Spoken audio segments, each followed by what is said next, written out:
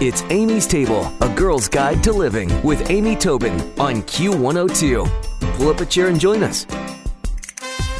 Do you ever wonder what's wrong with your teenager?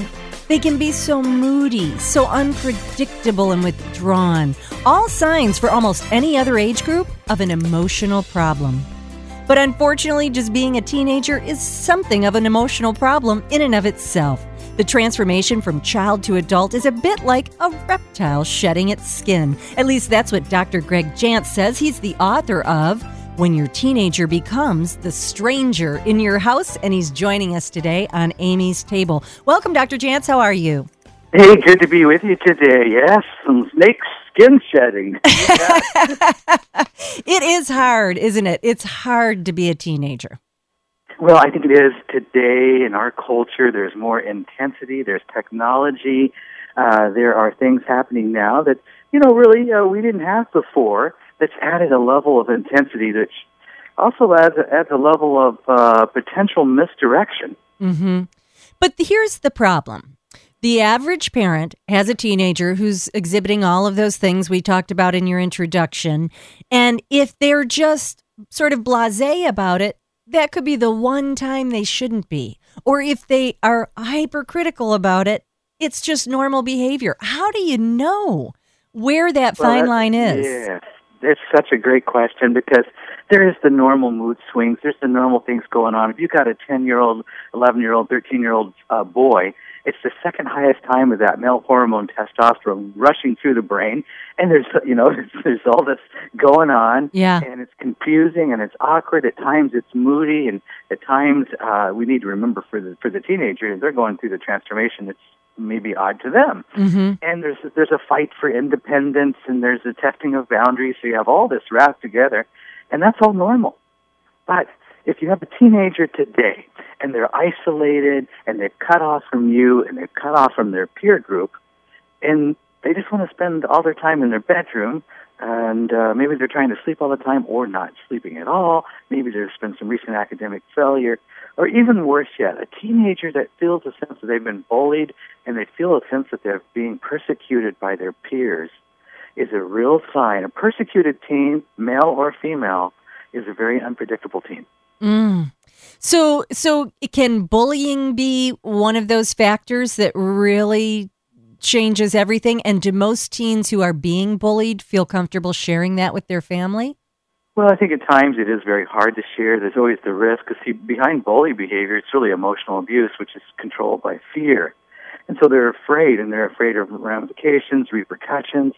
And yet, not to say anything increases the potential for greater depression. You see, right now, the Institute of Mental Health released some research that says 10% of our teens are what they call clinically depressed. And that's a lot of depressed teenagers. So that's why, I'm passionate about this book. I'm passionate about what we're doing. And, we work with families and teens from all over the country. And I got to tell you that we can turn this tide, but there's some challenges. So do you think that one of the things that people may be overdoing is there's a pill for that? My kid's depressed. There's a pill for that. Or my kid doesn't seem to be doing well. There's a pill for that? I think if we're using pills as the first line of defense, we go and we get a pill and we go, okay, everything's going to be fine now. I think there's going to be a lot of disappointment. Yeah. And it also teaches us, now there's times that medication is appropriate, so I want to give that qualifier. But sometimes it teaches us, we take this pill, and then we can ignore really the other core issues that really need to be addressed. So I'm really the whole person guy. I want to look at the whole person, meaning I want to know even their nutrition. My goodness, the average teenager's diet alone, it's shocking. How many hundred pounds of sugar are they getting, and all the energy drinks that kids are on too? This is not helping them emotionally. Yeah, and especially we want to look at the whole person. Exactly. Well, I know that one of the things that teens are known for is sort of being a bit sassy, maybe a little lip, maybe a little argumentative. And so arguing, you say, is normal. But when it becomes constant anger, that's when there's something up? Yes, arguing, which that really means testing the boundaries. That's part of the job. If you write the job description of a teenager, teenager's job description is one sentence: to test boundaries. Right. And that's what they do. And that's what they're supposed to do. They're growing in independence. But a situation where we have a teenager constantly angry, where it could be volcanic anger, where there is a threat, where there's a threat of violence, that is not normal. That's something we need to listen to. And then the same thing is true that pulling away, of course, is important for them to become their own person and step into their own lives. That makes perfect sense. In fact, I remember I took a parenting class when my son was really little about raising boys. And they said, can you imagine seeing, a 25-year-old walking down the street holding hands with his mother? Wouldn't that be bizarre? So it's like, that they want to have a little breaking away from their parents. So some withdrawal is normal. But you say when it becomes really pulling away and from family and friends, that's when we need to be concerned.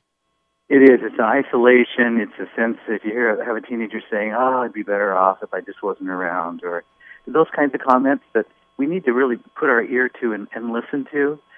Those are all, the teens will give us warning signs. And one of the things I've done really, truly as a community service is I've created a depression survey that lists all these different symptoms you may be seeing in your teen and not always be aware of it. And it's a free online survey that I'll give a website to you, but you can go and take this, and it is totally confidential. If you're concerned about your teenager, it'll give a score. It's only a place to start, but it'll help you identify some patterns, and I really want to encourage you. I mean, my book is wonderful, of course, but take the first step and do the free survey. Yeah, that's great. And what is the website for that? aplaceofhope.com, aplaceofhope.com. Just go to the survey, depression survey, and start there. It's a great place.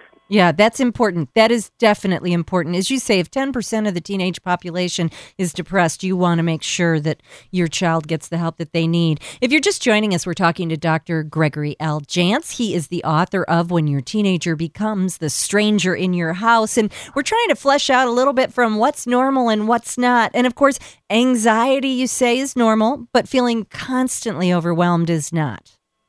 That's right. That sense of being overwhelmed, an inability to make any decision, a sense of I don't have any value, a sense of feeling rejected by others. So we enter into a zone of a sense of just feeling worthless about ourselves. Now, remember, a teenager is always uncertain about who they are. Right. They're hypersensitive to judgment. They're navigating losing that new skin and getting on the new. So they're going to be tender about who they are to start with. So what can we as parents do to, number one, help alleviate some of the natural anxiety, and number two, kind of give them some confidence in who they're becoming?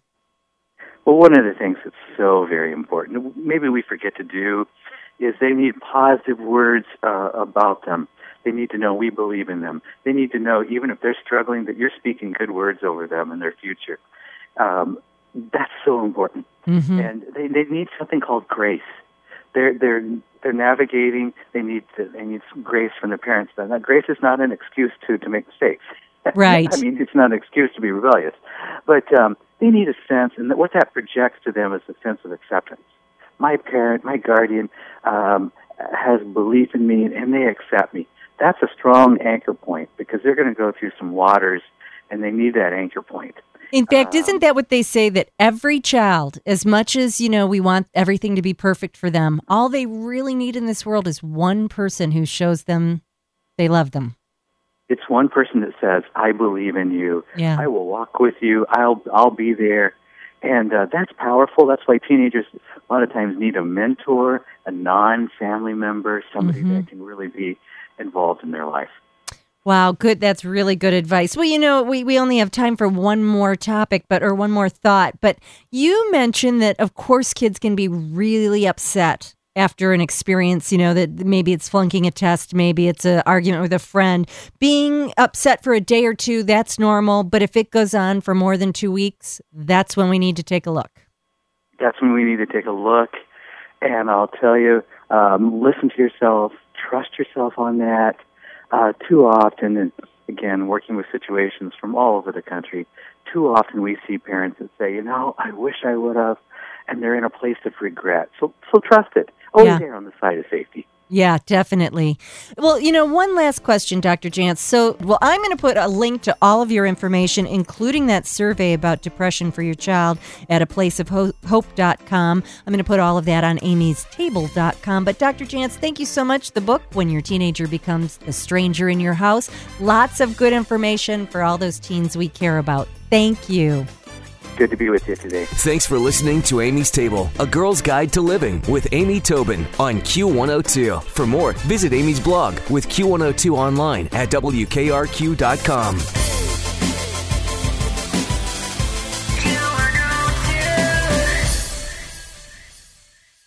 With Black Friday savings at the Home Depot, you can get top brand laundry sets with the latest tech to tackle any mess you might face this holiday, like automatic fabric and load size detection for spills of any size, from cookies and milk on your favorite holiday sweater to the toddler of the house discovering just how fun cranberry sauce can be. Make more magic this holiday season. Let your new appliances handle the mess. Shop Black Friday savings and get up to 30% off, plus instantly save up to $750 on select LG laundry sets at the Home Depot. How doers get more done. Offer valid November 2nd through 30th. U.S. only. See store or online for details.